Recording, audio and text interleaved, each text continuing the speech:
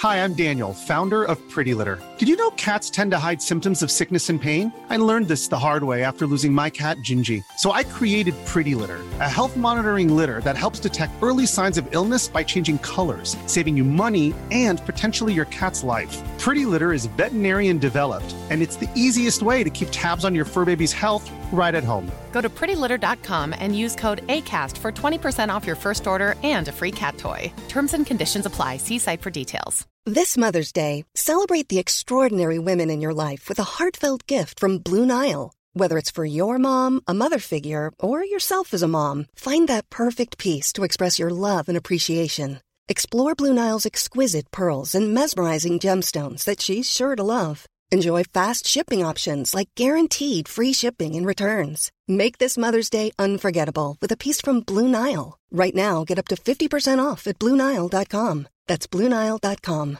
Many of us have those stubborn pounds that seem impossible to lose, no matter how good we eat or how hard we work out. My solution is PlushCare. PlushCare is a leading telehealth provider with doctors who are there for you day and night to partner with you in your weight loss journey. They can prescribe FDA-approved weight loss medications like Wegovy and Zepbound for those who qualify. Plus, they accept most insurance plans. To get started, visit plushcare.com/weightloss. That's plushcare.com/weightloss.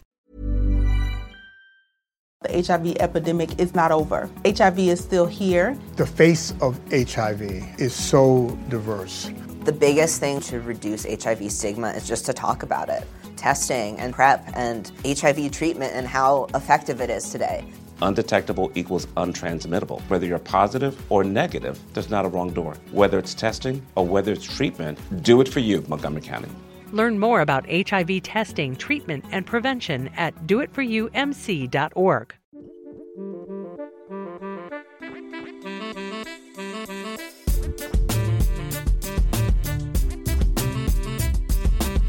Hey everyone, Scott Hansen here from NFL Red Zone. I hope you're checking out 1 hour of 5-Yard Rush, one of the best podcasts on NFL football in the UK. Yo, what's happening, Rush Nation? It is Murph here. It is a Monday night. If you're watching this on the live stream, you'll notice that Stocks isn't here. Stocks is going to put a statement. I guess not a statement. I'm going to fumble through this bit. He's going to put a message later on one of the pods in the week. He's just going to take a little leave of absence for a few weeks. Everything is all good. He's just going to take a little bit of time to spend some time with the family, much needed rest. And, the one thing with this show, we've been going every single week for a little over 3 years, really, since Stocks and I have come together. Stocks was doing this before me, but every week for 3 years, no breaks, no week off. Most of the time, multiple shows a week. And there's the editing in the background, the articles, and everything else. And so Stocks is going to take a well-earned break for a few weeks before the season kicks on. And he's going to take the time he needs to spend with his family and catch up on some memories. So over the next few weeks, I'm going to bring some guests on. Next week is a very, very special episode. It's going to be episode 400 when I do this live. And I promise you, I've got a blockbuster guest, and I'm really excited to it. I've also got a blockbuster guest today, and I've kept him waiting. I'm going to keep him waiting another week, minute or so. So apologies for that. If you're on the screen, you'll see him. But just want to talk a couple of things. First of all, I made a boo-boo this afternoon and sent almost everybody in our universe an email about the FFCC, and I've given some people a hope up that they'd entered. Now, most of the people that actually tried to enter actually hadn't entered this year's. They entered last year's, didn't enter this year's competition. I sent an email out in error. I then sent a follow-up email in error, or not in error, to explain that it's an error. So if you received an FFCC invite from me in the last 24 hours, it's not an invite. I'm really sorry. I meant to send it to one person who had already accepted. He just hadn't got the email, and I did exclude instead of include. So ignore the email. It's literally about 80 people today I've had to message and say, I'm really sorry you're not in. So apologies for that. The FFCC is a 256-person tournament. Our guest is in it. Producer Lee's in it. Most of our staff are in it. A lot of fantasy guys from all over the world are in it. 255 spots are claimed. They're in the draft rooms. They're ready to go. There is literally one spot left. I'm going to tell you now how you win it. To win this spot, you and I'll put the tweet up. I'm going to do it tomorrow. Give you and the live stream a head start on this. Donate £5 to our Just Giving page. It should be the pinned tweet. Donate £5. That's about $8 if you're listening to this in the States, or whatever the equivalent is in your currencies worldwide. So not a lot of money, but just something. In that donation, please don't use gift aid if you're in the UK, because it is an opportunity to win something. The charity might not get the money. So please don't use gift aid. But in there, put your handle, Twitter handle or email address if you don't have Twitter, and just put in there FFCC comp. Now, what's going to happen is I'm going to draw a winner I'm going to announce the winner on next Monday's show. So you've got a week to do this. Anyone that enters and doesn't get into the last spot will be in the automatic waiting list. And every year, probably 3 or 4 people time out in the first round. So if people time out in the first round, they get eliminated. They get booted out and they get replaced by somebody else. So just because you might not get picked next Monday on the show, you will automatically enter the wait list. And then I will just draw people from that wait list to fill the gaps. So I'm not guaranteeing a spot to anyone more than one person, but the chances are there might be a couple of spots. So that's it. Last couple of things is the consistency guide giveaway with Bob Lung, who was on last week. That ends midday tomorrow. I'll announce the winner end of play tomorrow. And then the Warrior Bowl spots will shut off midday Thursday. So follow the tweets, listen to last week's episode, find out how you enter.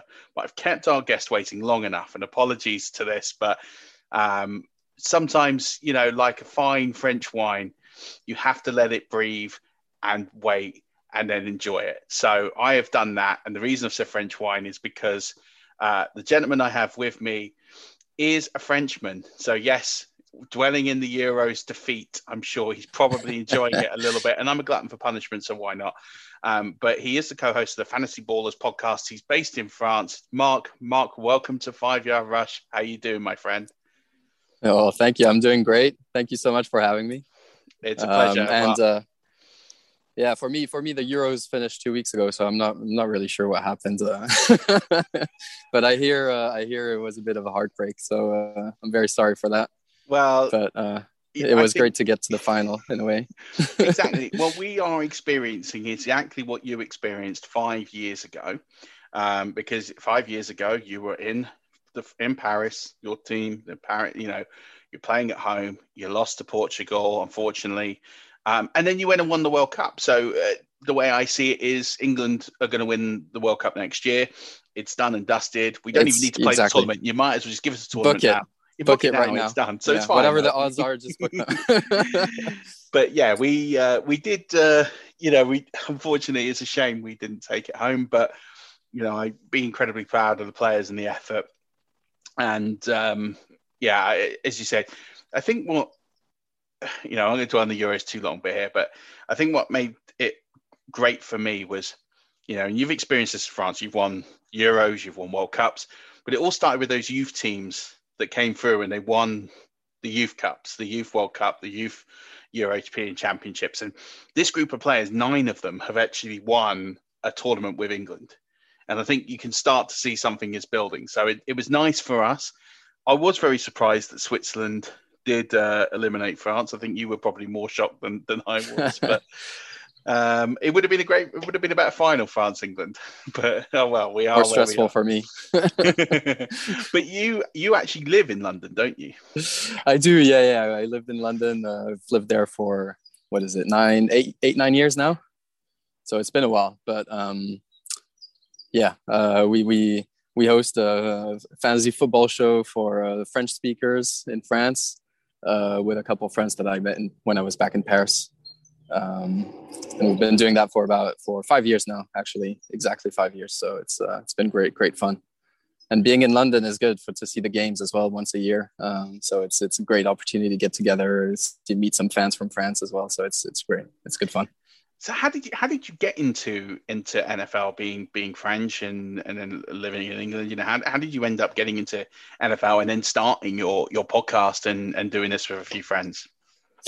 So I've always been quite big in American sports because my mom is American. So I used to have, as a kid, I would get I have some family in New York, so I got some Giants gear and Knicks gear and things like that. So I kind of, as I grew up, started watching a bit of basketball. And basketball, I can't remember exactly how I got into fantasy basketball, but I started playing fantasy basketball with some friends because basketball is quite big in France. There's a massive following. And so, at work and with other people that I used to play with, we started this fantasy basketball league, which was really good fun. And one day somebody said we should do the same for our NFL. And I knew of the NFL and had watched a few games, but I had no idea how to play.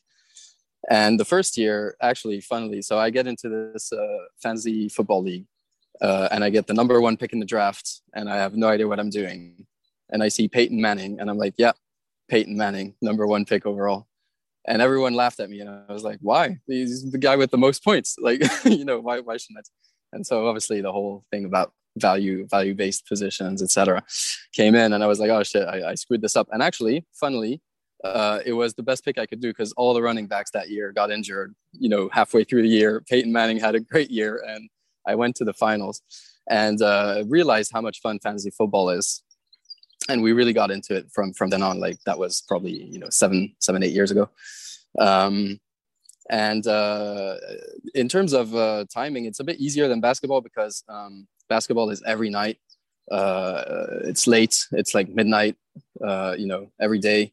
You have to, look at the news at the last minute, be able to change your team. It's a bit exhausting. And, as your life goes on, you don't have that much time. So football was great for that as well. It's a great way to watch the game. I think it's a hilarious way to watch the Red Zone on Sunday nights.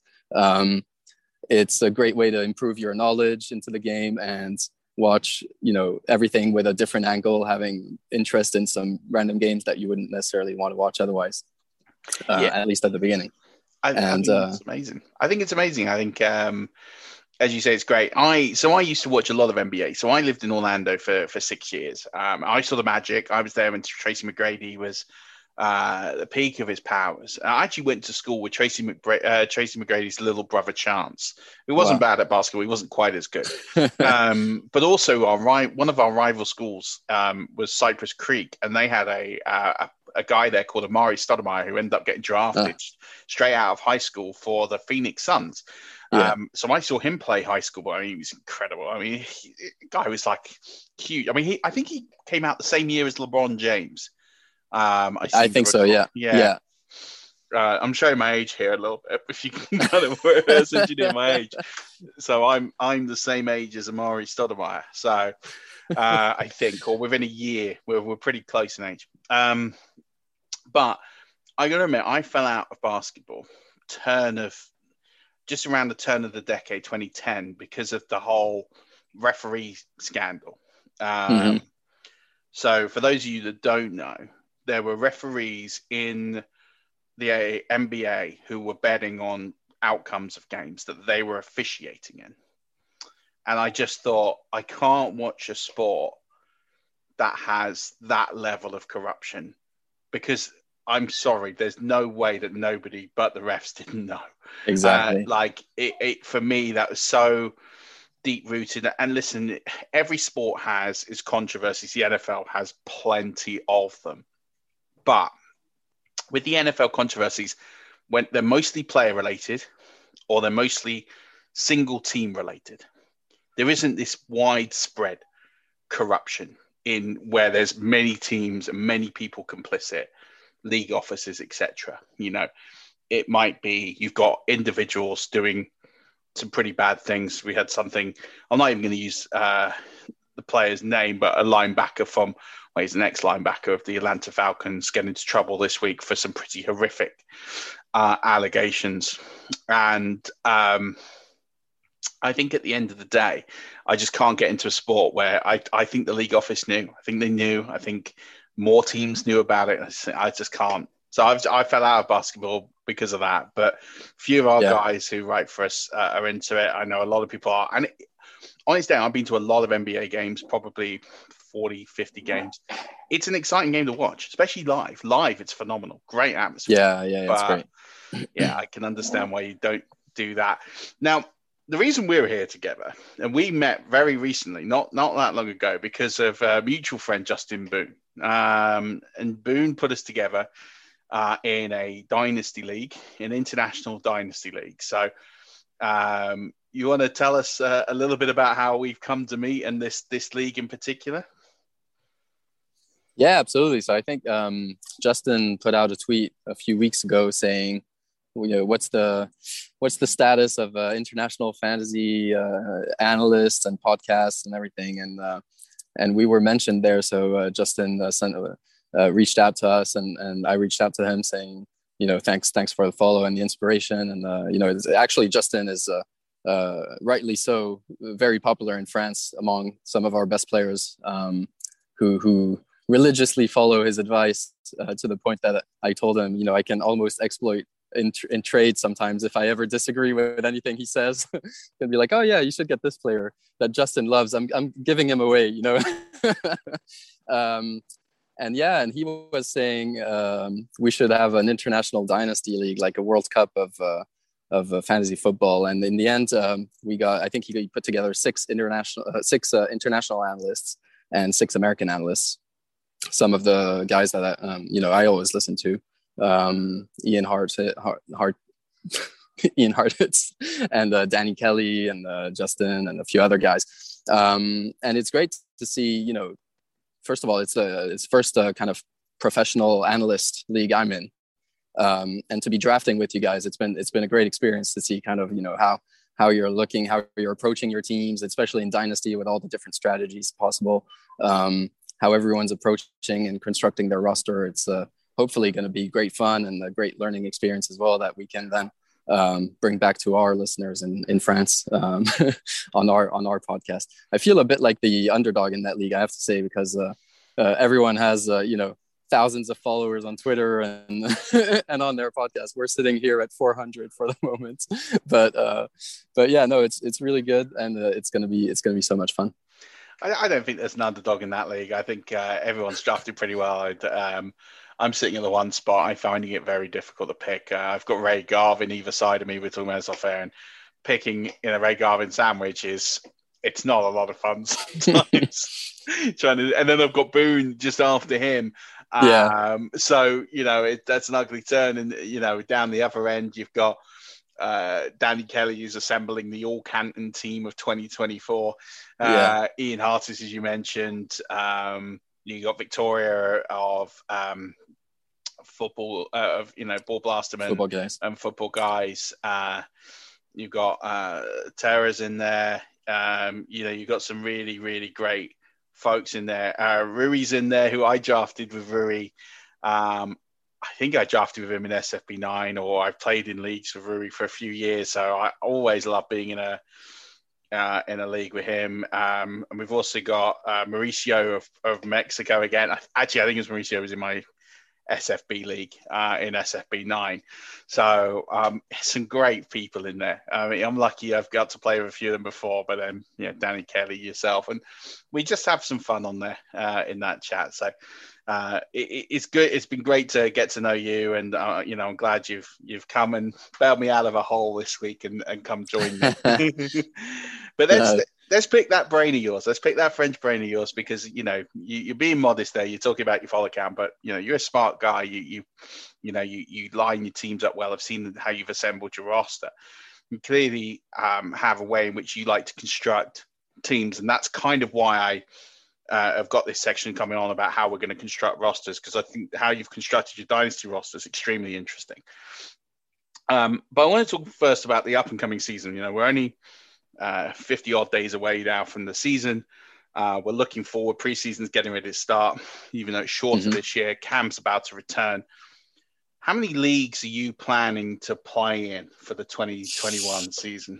I think this year probably going on six or seven serious leagues. Well, serious, like some always, I think emotionally you always get attached to a couple of leagues more than others, depending on how the players do, how the league mates are, etc. But yeah, I think six or seven serious ones. So we have one that we do every year with listeners, where we participate as well, the three of us.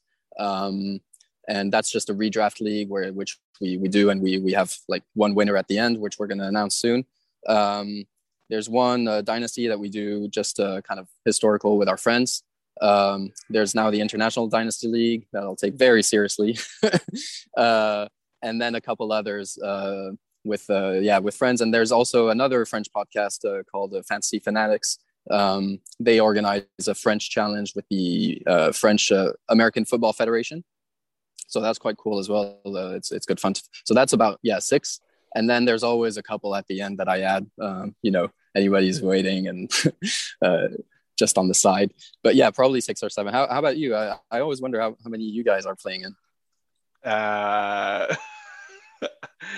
I be honest? I can. You don't even know anymore. No, I don't. I genuinely don't know how many leagues. So what I did this year is I got rid of a couple of dynasty leagues that were quite dormant, quite defunct. They were set up last year. People kind of started to bail on them during the season, after the season. Clearly was set up in the lockdowns that we were having, and they weren't really going anywhere. So I was like, right, I'm gonna ditch those and start to streamline the leagues. I've set up a couple of new home style sort of leagues with live draft functions, although it'll be live draft over Zoom or something, just to give a bit of different, with really crazy formats and things, and to talk about those in the up and coming weeks. We do multiple listener leagues.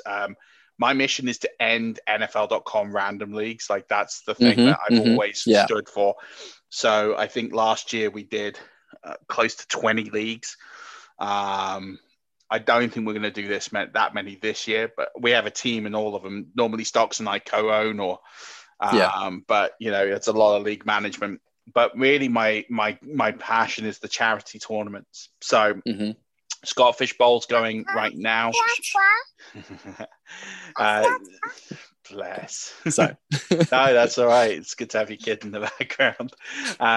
But you've got, Scottish Bowl's obviously a big one I take seriously. You got the FF Down Under Bowl, which Lewis, who's also in our Dynasty League, fellow Englishman, although everyone thinks he's Australian because he lives in Australia. But he is English. But Lewis runs a great tournament. I've always done historically really bad in there, so I'm going to set that right.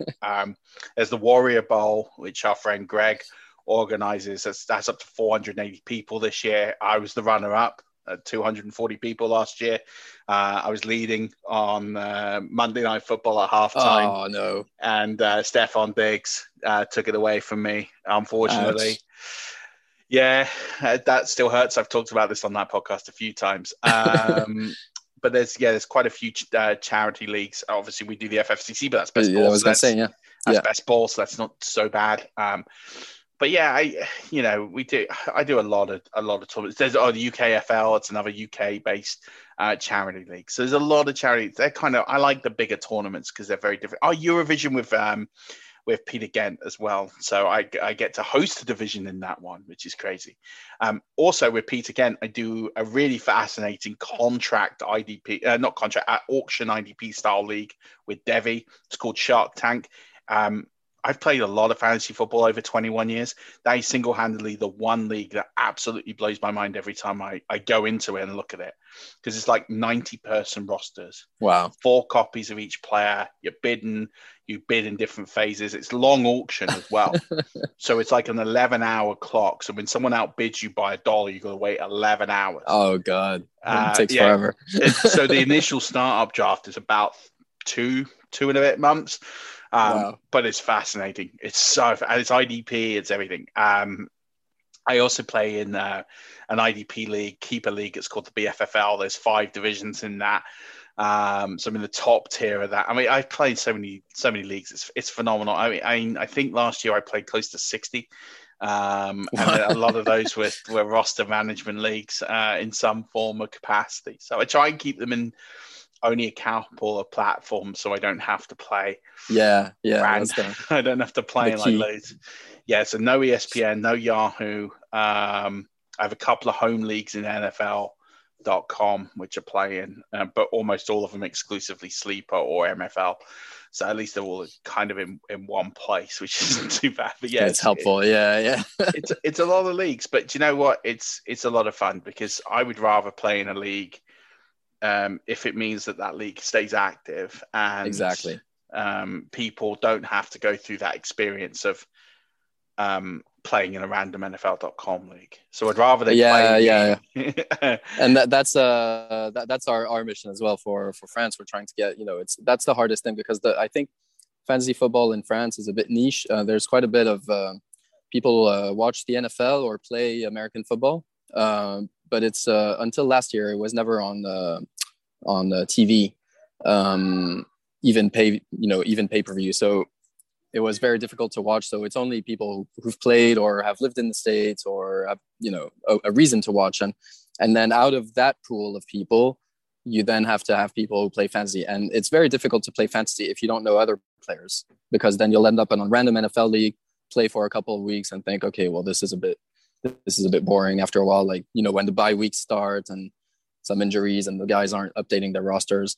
So that's what we're trying to do. Just get, the word out, as many people as we can reach as possible, to get them together, build a community of players, and get them to play together to have fun, standard leagues kind of to start off, not too complex, but it's been a good experience so far. So I'm going to put a PSA out there, public service announcement.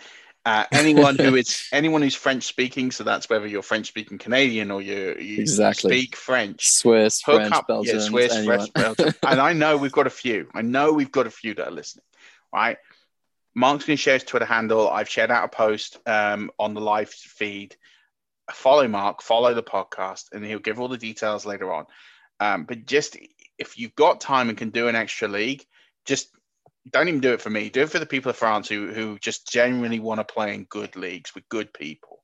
If you've got a spare league to take on, hook up with Mark. Let's just get more people in France playing fantasy football. And Mark, if you're maxing your capacity and they speak English, they're always welcome in one of our leagues. We're doing exchange, foreign exchange student back to school sort of thing. I had a French foreign exchange student when I was in school, so I feel like I'm paying it forward a little bit. So in terms of what is your actual favorite fantasy football format, if you could only play one for the rest of all time, what would it be? Well, I think first of all, Dynasty gives such a different angle to your thought process, and it's also more. It's fun to draft, but I think it's a bit sad when the season ends and you're thinking, okay, well, I almost build a relationship with this player in a way, like I watch his games on Sunday nights, and then next year he might not be on my roster. So I think Dynasty is great as a great format as long as you have the league mates to kind of follow up with it.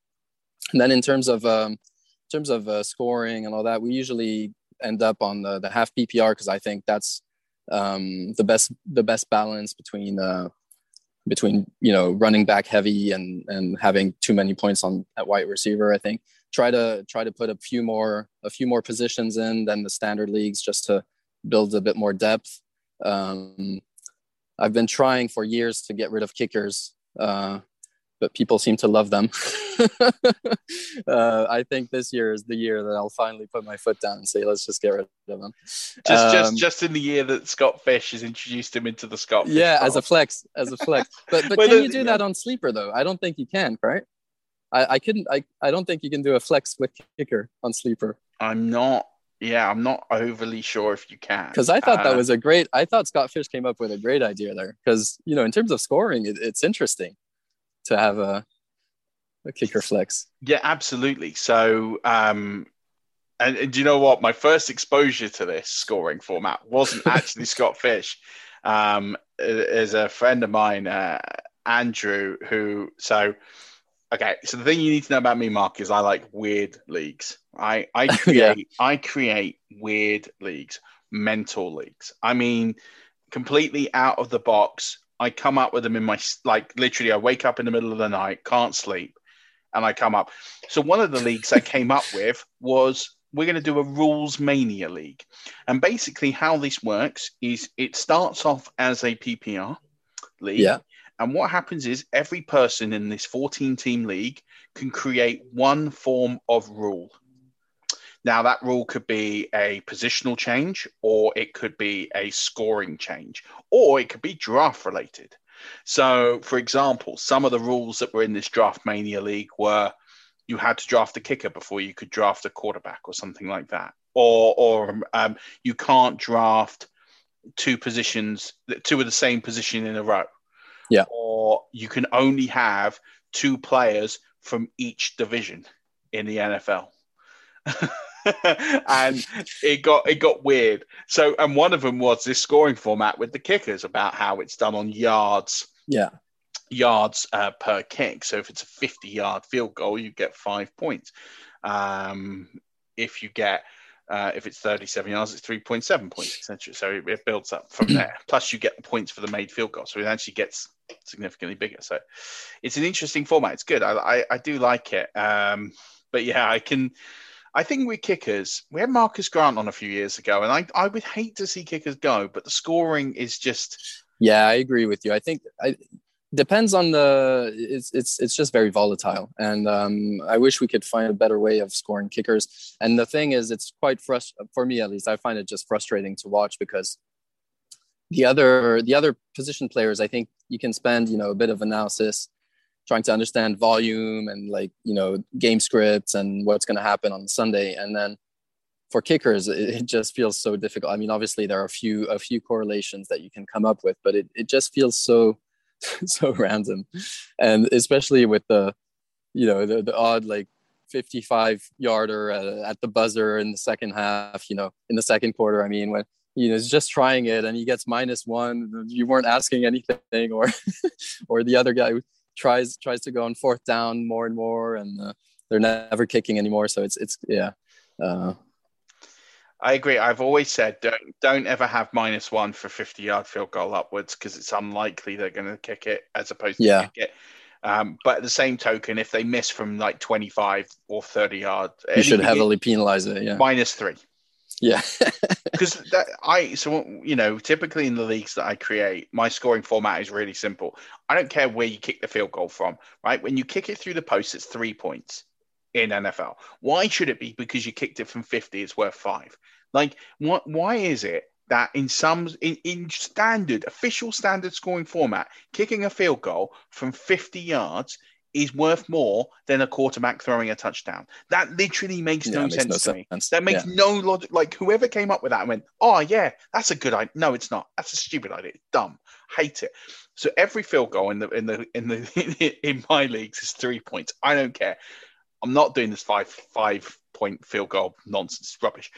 And then the old Justin Tucker rule where you got 25 points from your kicker. I mean, it's different where in the Scott Fish Bowl where it is done on the distance, and then you get the points for the made kick, but it's heavily penalized for the missed kicks. I don't mind that as much, where it's you get the points taken away from when you miss. But I've always done it so the further in you are, the more points. So -3 if you miss. It's -3 if you miss an extra point, and it's -3 if you miss from inside the 30, -2 if it's 30 to 39, -1 if it's 40 to 49, and you don't get penalized if it's 50 plus, because you think, well, it's a hit and hope. Yeah, I think that's fair enough. If someone comes out and tries 62 yards to try and tie the field goal, why should you? I've lost a week when I can't remember who it was. I think it might be Matt Prater attempted a 61-yard field goal, and you're like, I know he's done it before, but he's not a favourite to kick it from exactly. There. Yeah. Why should I have to lose a fantasy football matchup because the Lions stink and have to kick it from 61 instead of from 40? No, I agree. But I agree. It would be sad to see them go. I don't know what the best scoring format for the kicker could be, but it's a bit like the punter. There's no punting in. Well, I'm sure you've played in leagues where there's a punter, I'm sure. Yeah. But in the standard leagues, there's no punters. And it's because it's quite difficult to come up with a proper scoring format for them, compared to the position skilled players. And actually, even IDP, I find it awesome to play IDP to get to know the defensive side of the ball and, watch the game in a different way as well. But I find that the scoring format is a bit unfair towards the defensive line and the defensive backs, and it's all about tackling and everything. It's or you make it into a big play thing, and then over the course of a season, it might work out, but then game in, game out, you have wild swings of points. So I'm struggling to find a really good balance for IDP as well. We have one, don't worry. But I saw, your IDP plus. I actually wanted to steal it for one of our leagues to try it out this year. Steal it, try it out. We did have something that was is one of the scoring we're still actually playing with because it's a bit too subjective, which is the quarterback hit. Yeah. So it entirely depends who is scoring the quarterback hit, but I don't like that as a metric because it's subjective. Yeah. It's subjective what a quarterback hit is, because a quarterback hit could not, it might not impede the quarterback at all. You might literally get a glove on it, and that's deemed a quarterback hit. Yeah. So it's a bit inconsistent. If you look at the different, depending on where you get the stats from, it is different. So sure. We're playing with that, but the rest of it is fantastic. And Nate's done a really, really good job on it. So I can take no credit other than I've tried to mess it with him. So last question. Look, 2020 was a strange year with COVID and everything going on. What do you think is likely to change in your strategy and your thinking for 2021, knowing what you know now and what might occur with COVID restrictions and protocols, etc.? Yeah, I think, the toughest thing was there were two things. I think the players being put on the IR for 3 games instead of the 8, I think 8 it was before. They get put on IR for 3 games, and you never knew if their season was over or not, and what happened. So I think I definitely probably this year be a bit more wary on injuries and try to understand what the teams are trying to do. Saw Joe Mixon last year, injured his foot, and you thought he was coming back in the game. Then he went back out, and then his season was over.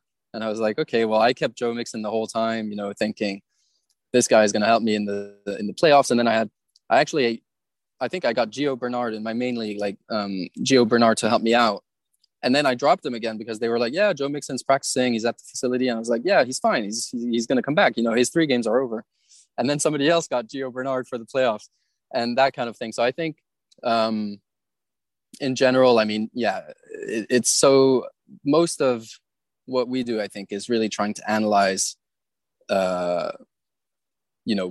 what people are saying about injuries and player status and all that, and try to go behind the lines and understand really what it is, because so much of the game is about the game script and volume and, are you actually going to play or not? And in general, I think another thing is I try to stay away, especially in the early rounds. If there's a guy who's already a bit injured, you don't know about it. Oh, he may need surgery in his foot, or he's done this or this in preseason, and he's already questionable before you even draft him. I'm bumping those guys down a bit. I don't want to deal with the headache. It could provide some value if you're lucky and you're brave enough to get them. But some of those guys that are, I don't think it's injury prone. I just think it's, you just never know when they're going to play or not, compared to a player that, suits up every Sunday and gives you that consistency. At least in the early rounds, I tend to probably try to play it a bit safer this year, and then take some more shots in the later rounds.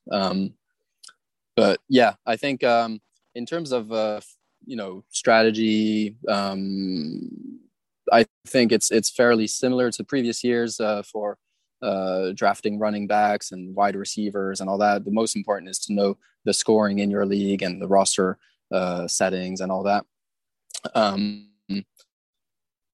Running backs probably are getting more and more. There's less and less each year. I feel less and less of that workhorse running back, even in teams that want to do it. This year, there's going to be 18 games. So does that mean that, some guys are being rested down the line?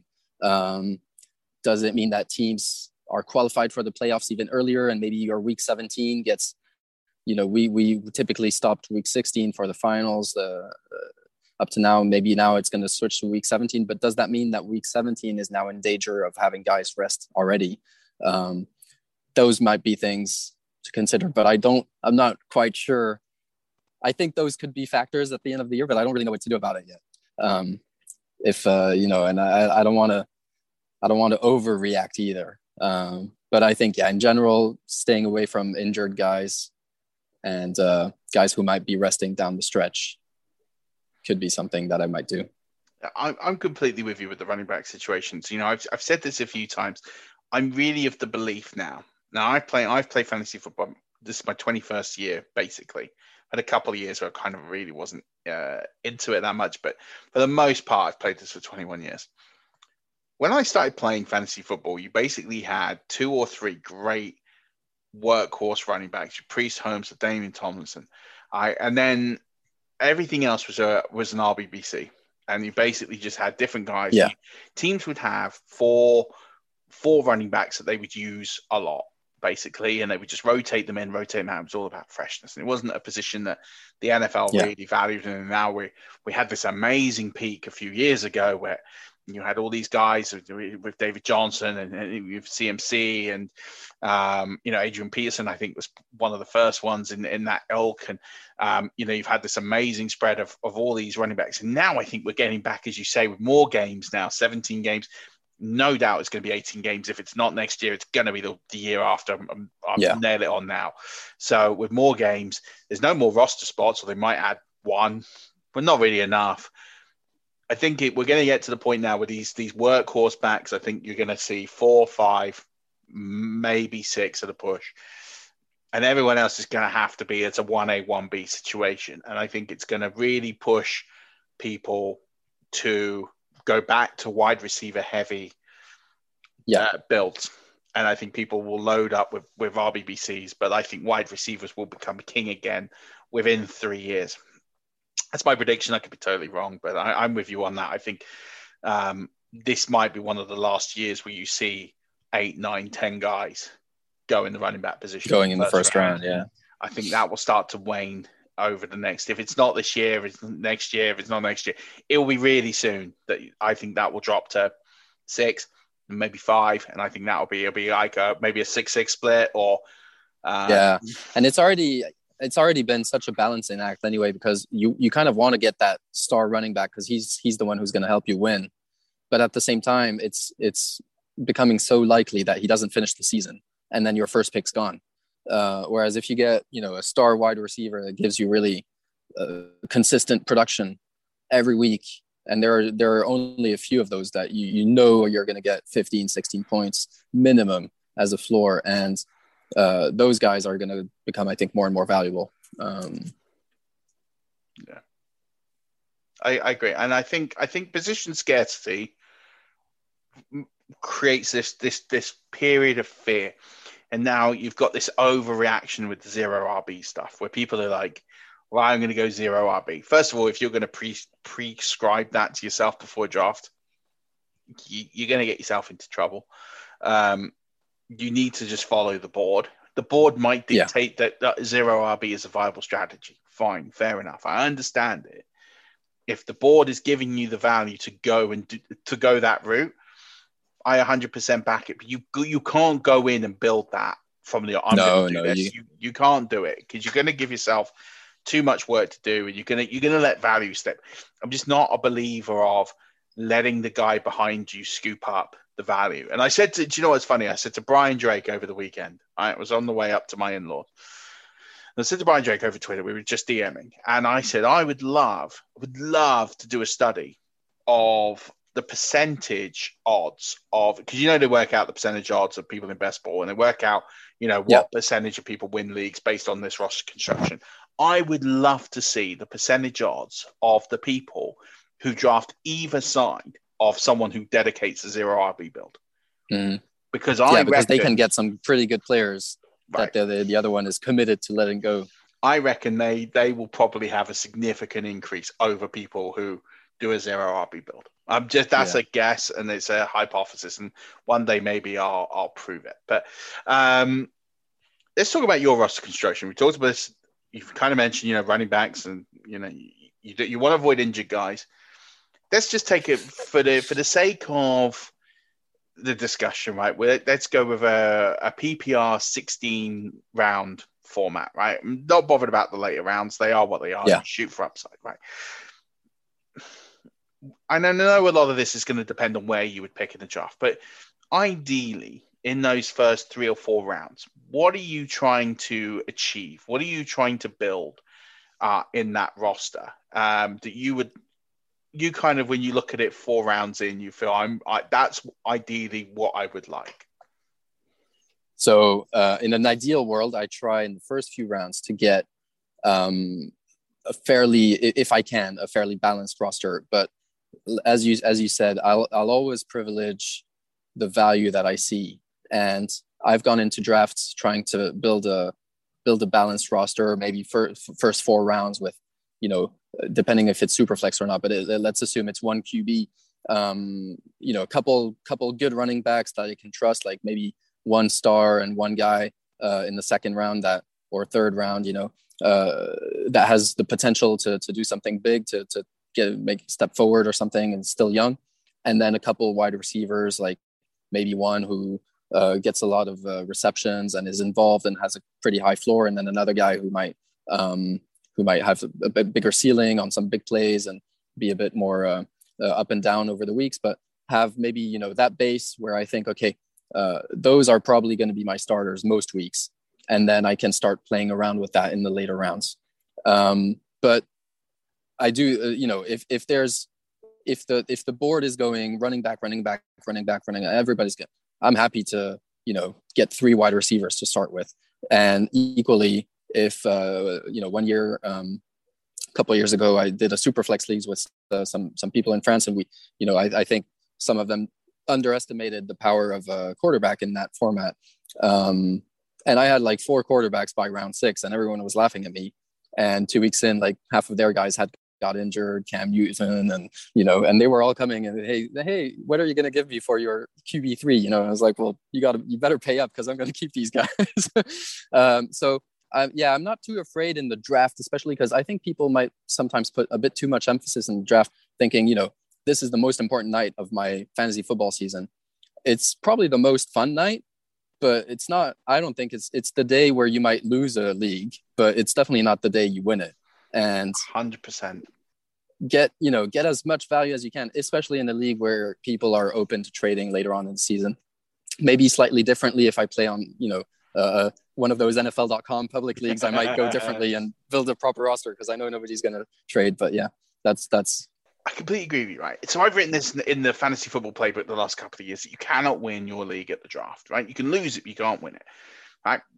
I'm going to tweet out after the show. I'm going to tweet out my Warrior Bowl draft. My Warrior Bowl draft last year, and you think I came second in a 240-person tournament.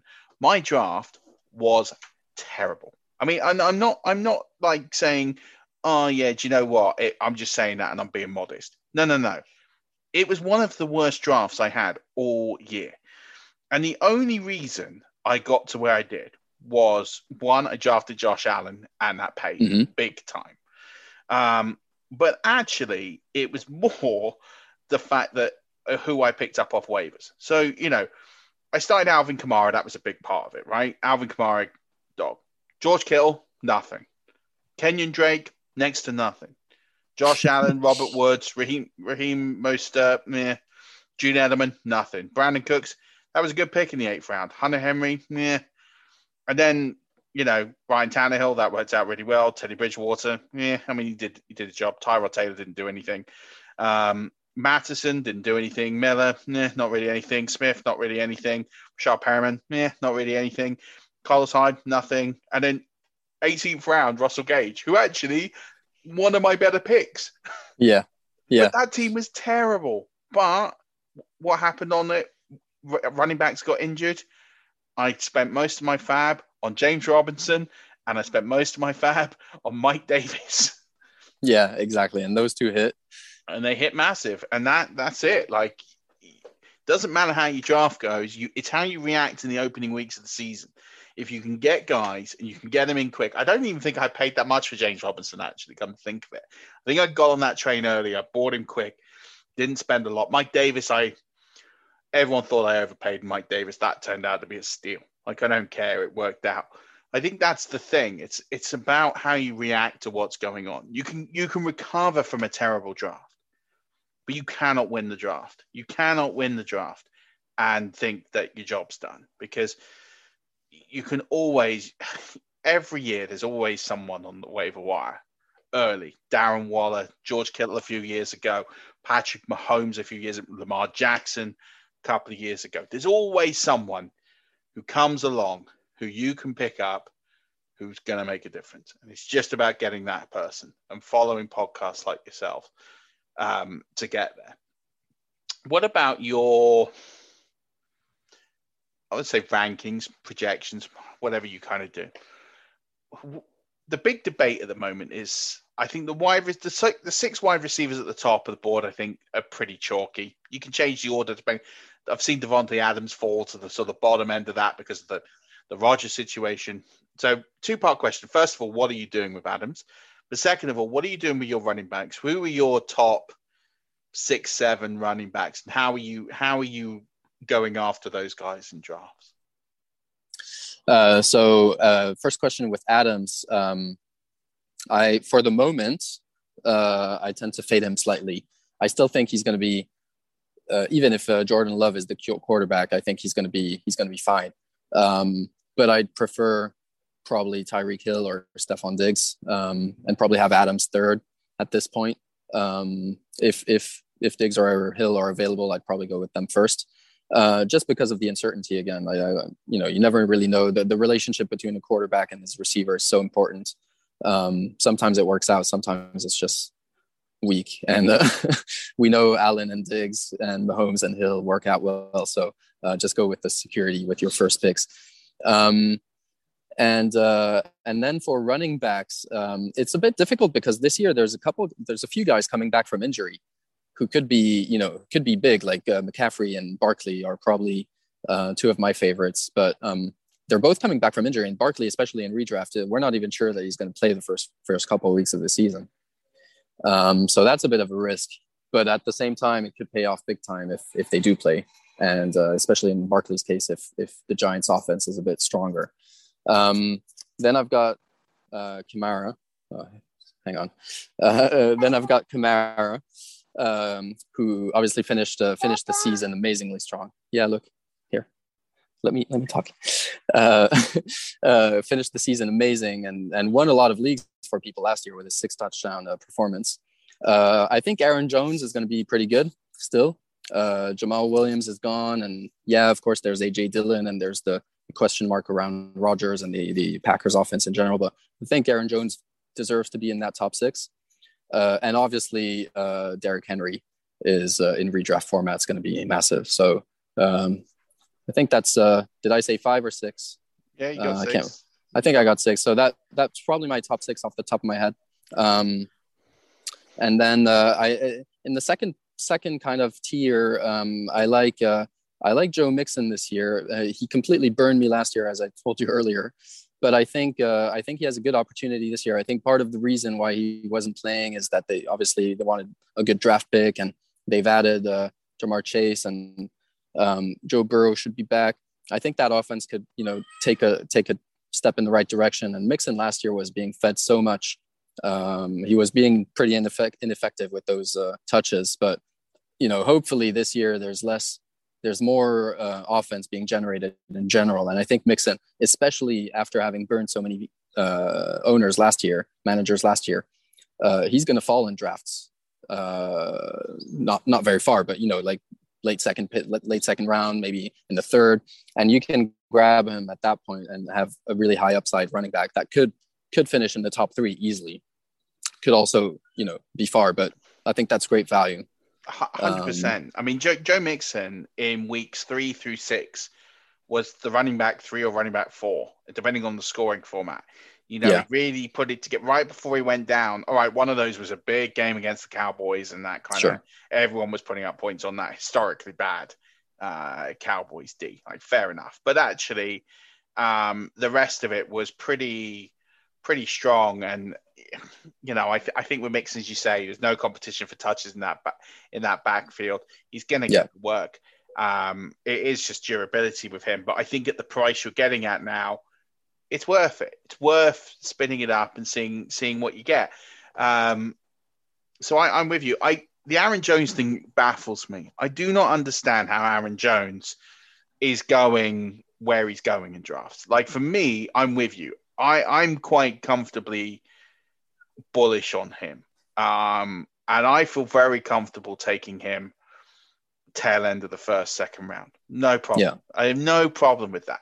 And people thinking, well, it's the Jordan Love thing. Well, surely if it's a rookie quarterback, they'll run the ball more.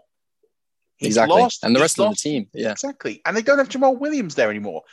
A.J. Dillon's not going to get this huge increase of work. He'll get a bit more. Of course he will. But he's not going to give up. A.J. Dillon is not getting 50% of the job. He's just not going to happen. So, Jones has done it time and time again. He's a stud. He's the goal line back. He's going to get more work because he's got less competition. And he might have a rookie quarterback who's going to rely on him heavily. Yeah. How is he being... I don't understand his... I still don't get his ADP. Like, for me, I took him in the Scott Fish Bowl. I got him in the third round. Thanks very much. That's crazy. Yeah. But I don't even know why he's been falling, because he hasn't really had an injury. He's had, a couple... 2 or 3 awesome seasons. If it's only the Rodgers thing, Rodgers might even be there in Green Bay. I think he is. I'm bullish that he will be there. I've got no doubt that he will be there, and that's fine. But I don't know. It's a strange one for me. I would comfortably take. Although I didn't do this in the Scott Fish Bowl, I did take Taylor over Aaron Jones, but that's only because I know the price. I know where people are going. Yeah, I didn't think Taylor would get back to me. I got both because I was pretty confident I was going to get Aaron Jones. Like, I was like, yeah, Aaron Jones is going to fall to me in the third round. Unless someone does something I'm not expecting, I'm pretty confident I'm going to get Aaron Jones. Whether it's, I know if I let Taylor slip, I wasn't going to get Taylor. Yeah. So I got both in the second and third round after I got Dak. And I'm more than okay with that. I actually think Aaron Jones will outperform Jonathan Taylor, but I played the ADP game a little bit thinking I was quite confident because I read the room. Exactly. It's crazy. I don't get it. There's this interesting group, right, of Jonathan Taylor. He's going ahead of these guys. But you got Eckler, you got Gibson, you got Cam Akers. What are you doing with those four? Because that for me, that foursome, that for me could be where leagues are won and lost this year. I think if you get that decision-making process wrong and you either reach for the guy or you fade him and you miss him, you could really be in trouble. So what are you doing with those four guys? Well, Taylor, as you said, I think costs you a first round these days, right? I think he's going off the board in most leagues at like 106, 107, which I can't do. I get why people are doing it, but I can't do it. Yeah, I think there's a lot of risk around Taylor. I mean, obviously there's a couple other running backs in that team. Marlon Mack coming back from injury, that's probably not going to play as much as he used to, but you never know, even maybe on the goal line or just to give him a breather. There's Nyheim Hines in the passing game. Carson Wentz is there. He used to run quite a bit as well back in the day. So we don't really know how that offense is going to work. And also Taylor broke out really well in the second half of the year, but against a fairly soft schedule of defenses. So that doesn't mean that he can't do it against some better defenses, but that also doesn't prove to me that he's a sure thing in the middle of the first round. So that might be, one of those picks where, depending on the scoring format, I might go wide receiver at that point. If, some of the running backs that I prefer have gone and I'm left at the tail end of the first round with Taylor, maybe I go wide receiver and get one of those other guys that you mentioned, Cam Akers, who, could be huge in the LA this year. Also has a few question marks because LA in the last couple of years, they haven't been playing a workhorse back that much. It's been quite frustrating with Malcolm Brown and Darrell Henderson. I feel like Darrell Henderson last year was kind of the guy to own, and people were saying, you can't let him slip. And then in the end, he probably had a couple good games, but disappointed overall. And Cam Akers this year could be big in an improved LA offense, but has the upside, but could also disappoint quite a bit. I think who else did you ask? Antonio Gibson. Antonio Gibson, I really like. Eckler. So Eckler, I think out of all those guys, is the one where we know what we're going to get the most, I feel, especially in PPR formats. He's so involved. He can do so many things. He's probably one of those with maybe the highest floor of all those over the season. but I don't know if I wouldn't prefer to have Akers or Gibson over him, just because of the upside. They can do more things. I think Gibson in particular last year was really starting to play well. He was barely involved in the passing game, and I don't think that's going to be an issue this year. And if he gets, even half of those running back targets thrown his way, he could be in for a monster season as well. I really like Gibson in the second round.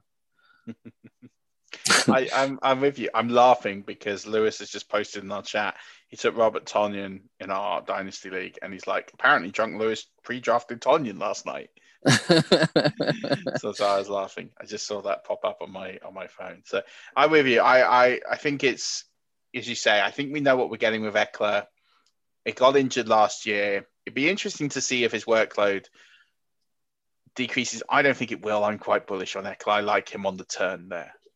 Top. Yeah.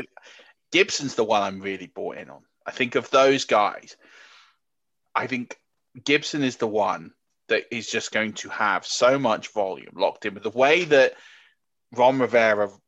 I look at coaching a lot. I look at how coaches set up and how coaches coach and how they set the formations and how they use their backs. We've seen what Ron Rivera will do with a weapon. We did this with CMC. I feel pretty confident. I'm not saying Antonio Gibson's going to be CMC, but I think he's going to have a heck of a year. I feel confident about him being an RB1. I'd have Eckler over those guys, but I think we're getting there with Gibson. I think you're right about Akers. Could go either way, but I think we'll see what happens with Akers. I'm more confident on Akers. My only thing is, again, going back to coaching, is what will McVay do? Will McVay just get a little bit too clever? Or will he go from there? And will he just give him the job? 2 more questions for me, and we'll wrap this up. Because you've got your family outside, and I want to make sure you get back to them. My battery's running out. And you're on vacation, and your battery's running out, so I'll make them quick. So the first one is, just for listeners, you've been doing this a while. What are some of the resourcing, the research that you do to get ready for the season, to give you that edge? I'm always fascinated when I speak to people who are in other countries, because all right, the internet's available to everyone, right? But how you want to read and digest that information is different based on cultural experiences. Yeah. What's your method and favorite resources, tools that you use to get ready for the season that our listeners might benefit from? So I'll tell you what we do as a team, because we all have kind of different ways to do it. But I like the numbers quite a lot, and I use them not as gospel but as a guide. And I like to see websites like Numberfire, what JJ Zacharyson does, thinking of really looking at football from an analytic way, and then combining that with just news and hype, and trying to read through the lines, what's going on there.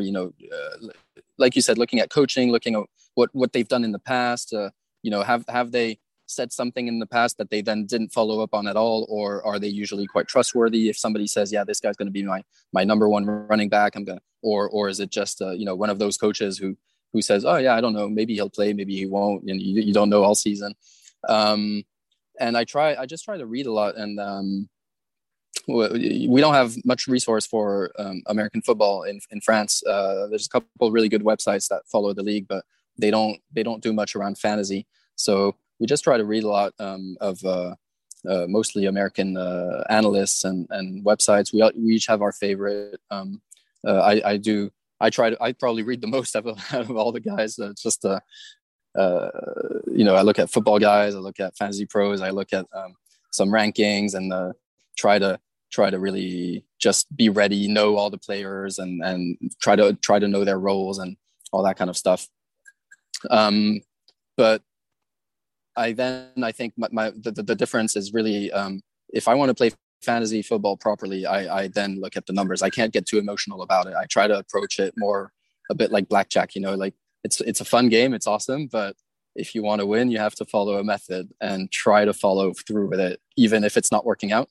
So if there's a kind of a method analytically that I follow, I do a bit of I try to look at value for each position. I try to For example, defenses, I tend to stream them quite a lot because I feel like that's what moves around up and down a lot more than the rest. So I would never use a draft pick for a defense. And I like to do that. I like to, in my head-to-head matches, I look at what the opponent is doing. If I'm a favorite or not. If I'm a favorite, I might go for a bit more safety, a bit more floor. If I'm not, and I'll just stack players up if I can. If I have two players from the same team, and just try to create as much movement as I can, as much variation as I can in my scoring. I don't care if I lose by 50 points, but at least I give myself a chance of winning that matchup. And in general, I would say, I've played a few leagues in the last 5-6 years. I've been in the finals quite a lot. I haven't won as many as I would have liked to. And my finals record is abysmal. And I think in general, it's because I have rosters. I've almost never missed the playoffs. I think last year I missed the playoffs for the first time. And my rosters in general are fairly safe. And I need to force myself to make them a little bit more, less like basketball. Basketball, again, was my first fantasy sport. You can play it safe. You can play it by the numbers. There's going to be 82 games. It's going to even out over the course of a season. In football, it's a bit more, there's way more volatility involved, and you got to be able to take a few risks if you want to win it. And that's my takeaway for this season. If I'm going to change something, is take a few more risks. Calculated, yes, but maybe a few more just to try to swing things my way. Absolutely. I think sometimes you do. I've always said on here, I'm quite a cautious player early part in the draft, first 3-4 rounds. I'm looking to not whiff as opposed to swing for the fences and go big and go home. But as I think for me, where drafts are won and lost, I've done this positional value piece every year in the playbook over the last 2 years. For me, where the drafts are, as it kind of contradicts myself because you can't win or lose a draft. But if I look at where people's drafts go wrong, it's not the opening 3 rounds. It's not the last 5 rounds. It's actually those rounds 4 through 6, 4 through 7. Quickest way that you can really hurt yourself. 1, take a tight end in that range. Doesn't work. Hasn't worked for years. No one's ever returned ADP. Darren Waller, I think, might be the only one last season would have returned value. There's some exceptions, but it's not but usually very rare. Yeah. I think you've got to look at that range and you've got to think about, taking a top 36 guy, anyone could pick a top 36 guy. You might reach a couple of spots, you might fall a couple of spots. Ultimately, it's down to whether or not they get injured or don't get injured. If you don't reach too far and you don't fall too far, chances are your league isn't going to be won and lost in the first 36 picks. The same way in the last few rounds, you might get some bargains and that might give you some value. But ultimately, if you pick poorly in the final 4 rounds, it doesn't really matter because you're going to dump those players for waiver wire anyway. Exactly. So it is about that 4 to 6, 4 to 7 range. I think that's where the players that play more cautiously in that range, I feel, are the ones that kind of strangle themselves. To take the tight end thinking, I don't want to get in the tight end lottery at the end. Whereas actually the tight end lottery is the perfect place to be. The people who think quarterback, although quarterback this year is a very viable strategy, but in the past, I want to get one of those guys that doesn't return. They'll pass on players like David Montgomery and will go over except for a wide receiver there who might not, like trying to think of a great example, someone like a DJ Moore who will do great, like he'll do fine. It's not a bad player to have, but if you look at if the decision last year was David Montgomery because people didn't like him versus DJ Moore, you pick Montgomery, you're in the playoffs more often than not. With DJ Moore, it was you didn't do badly, but you didn't swing the fences. I think that's the range. If you can free yourself up in that range and just take 1 or 2 calculated risks, as you say, I think that's where I think you can turn 6 wins into 8 wins to get into the playoffs. And I think that's where you turn semifinals and finals into championships, because you get a guy in that range, you can make all the difference. Last question from me. What is your one spicy hot take for 2021 fantasy football? Could be anything. Could be this player is going to be a positional top 12, or It could be this player's going to be an absolute bust, or someone's not going to play. It could be anything you like. I don't know if it qualifies, but I do feel strongly about Joe Mixon finishing, let's say top 3, top 2, maybe. Wow, I'll give you that. That's spicy. If he plays, if I would never dare pick him before any of the other guys, but yeah, I think he definitely has the potential to finish in the top 2 or 3 running backs if he plays the whole season. And maybe another one the other way. I don't think AJ Brown is going to return the ADP that people are drafting him at. I know that he can play. He can be really effective on a few, low volume. And we've seen Corey Davis last year. He had quite a lot of volume as well. I just think there's a new, Julio Jones being in there. It's gonna change a bit the outcomes. And people are still drafting AJ Brown in the top 5 or 6 wide receivers. I think I don't think I would have him in there. I don't think he's going to drop that far down, but I would be wary of AJ Brown. Yeah, I think solid. I like that, especially Joe Mixon spicy. I don't care. You're saying he's going to be top 3. That is Mixon bold. top 3. That's bold. I'm giving you that. My friend, this has been incredible. I'm so glad you came on. Really pleased. We'll get you on again when you're back to London. We'll try and do lunch. We'll do something. Absolutely. Why don't you tell everybody who's listening where they can find the podcast, where they can interact with you? Maybe you've got people who perhaps might not listen to the podcast because it's in French, but can at least interact with you in English. Yeah, definitely. Pick your brain. So the podcast Twitter handle is at FantasyBallersF. That's where we put out, news reports, injury reports during the season, and all the news around the podcast and around the leagues that we organize.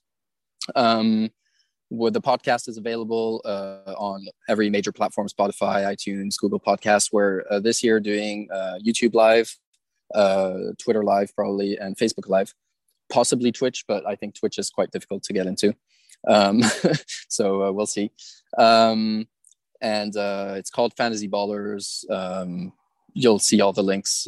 Twitter is the place to be for us. It's kind of our base. We're also on Facebook and Instagram, but really I recommend if you're interested, go to Twitter at Fantasy Ballers F, and you'll see all the relevant links to find the podcast and all the information. And then for me personally, at Major Milou FB, and I interact a bit more in English.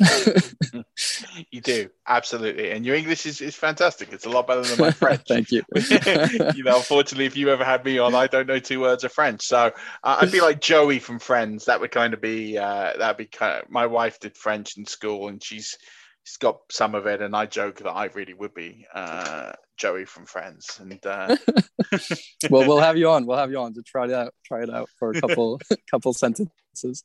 Oh my God, Google Translate is going to absolutely let me down for that one.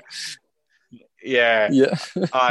That's spot on, Lee. That's exactly where I'm at. But it's been an absolute pleasure. Definitely get you on again. I think people are going to love this. I think you've given some really great advice, and we've been doing this strategy season now for a few weeks now. We've had some great people on. I think some of the tips you've given there, I think are just going to be really valuable. People will already value that. So massive appreciation to you for coming on, my friend, and we'll do this again soon.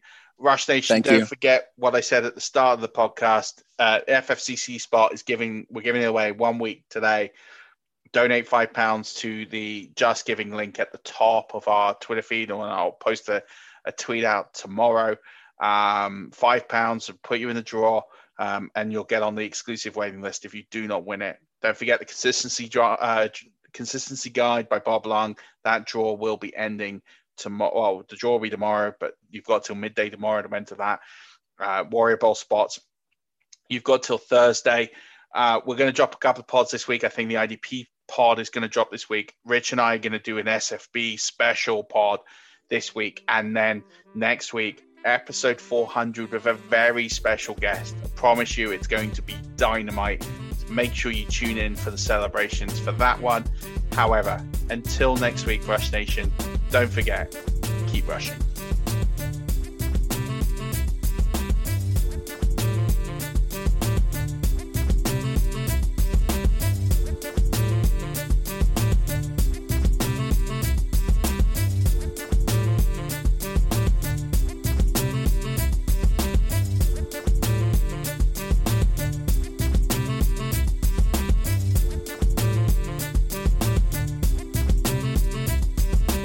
You can live a long, healthy life if you're HIV positive. With the current treatments, we can get patients down to being undetectable. The array of options is so much greater today. U equals U. Undetectable equals untransmittable. If someone who's HIV positive, they're taking their medication, they're undetectable, they're not able to pass HIV to their partners. Do it for you, Montgomery County. Your HIV treatment is their prevention. Get more information at doitforyoumc.org. Hi, I'm Daniel, founder of Pretty Litter. Cats and cat owners deserve better than any old-fashioned litter. That's why I teamed up with scientists and veterinarians to create Pretty Litter. Its innovative crystal formula has superior odor control and weighs up to 80% less than clay litter. Pretty Litter even monitors health by changing colors to help detect early signs of potential illness. It's the world's smartest kitty litter. Go to prettylitter.com and use code ACAST for 20% off your first order and a free cat toy. Terms and conditions apply. See site for details.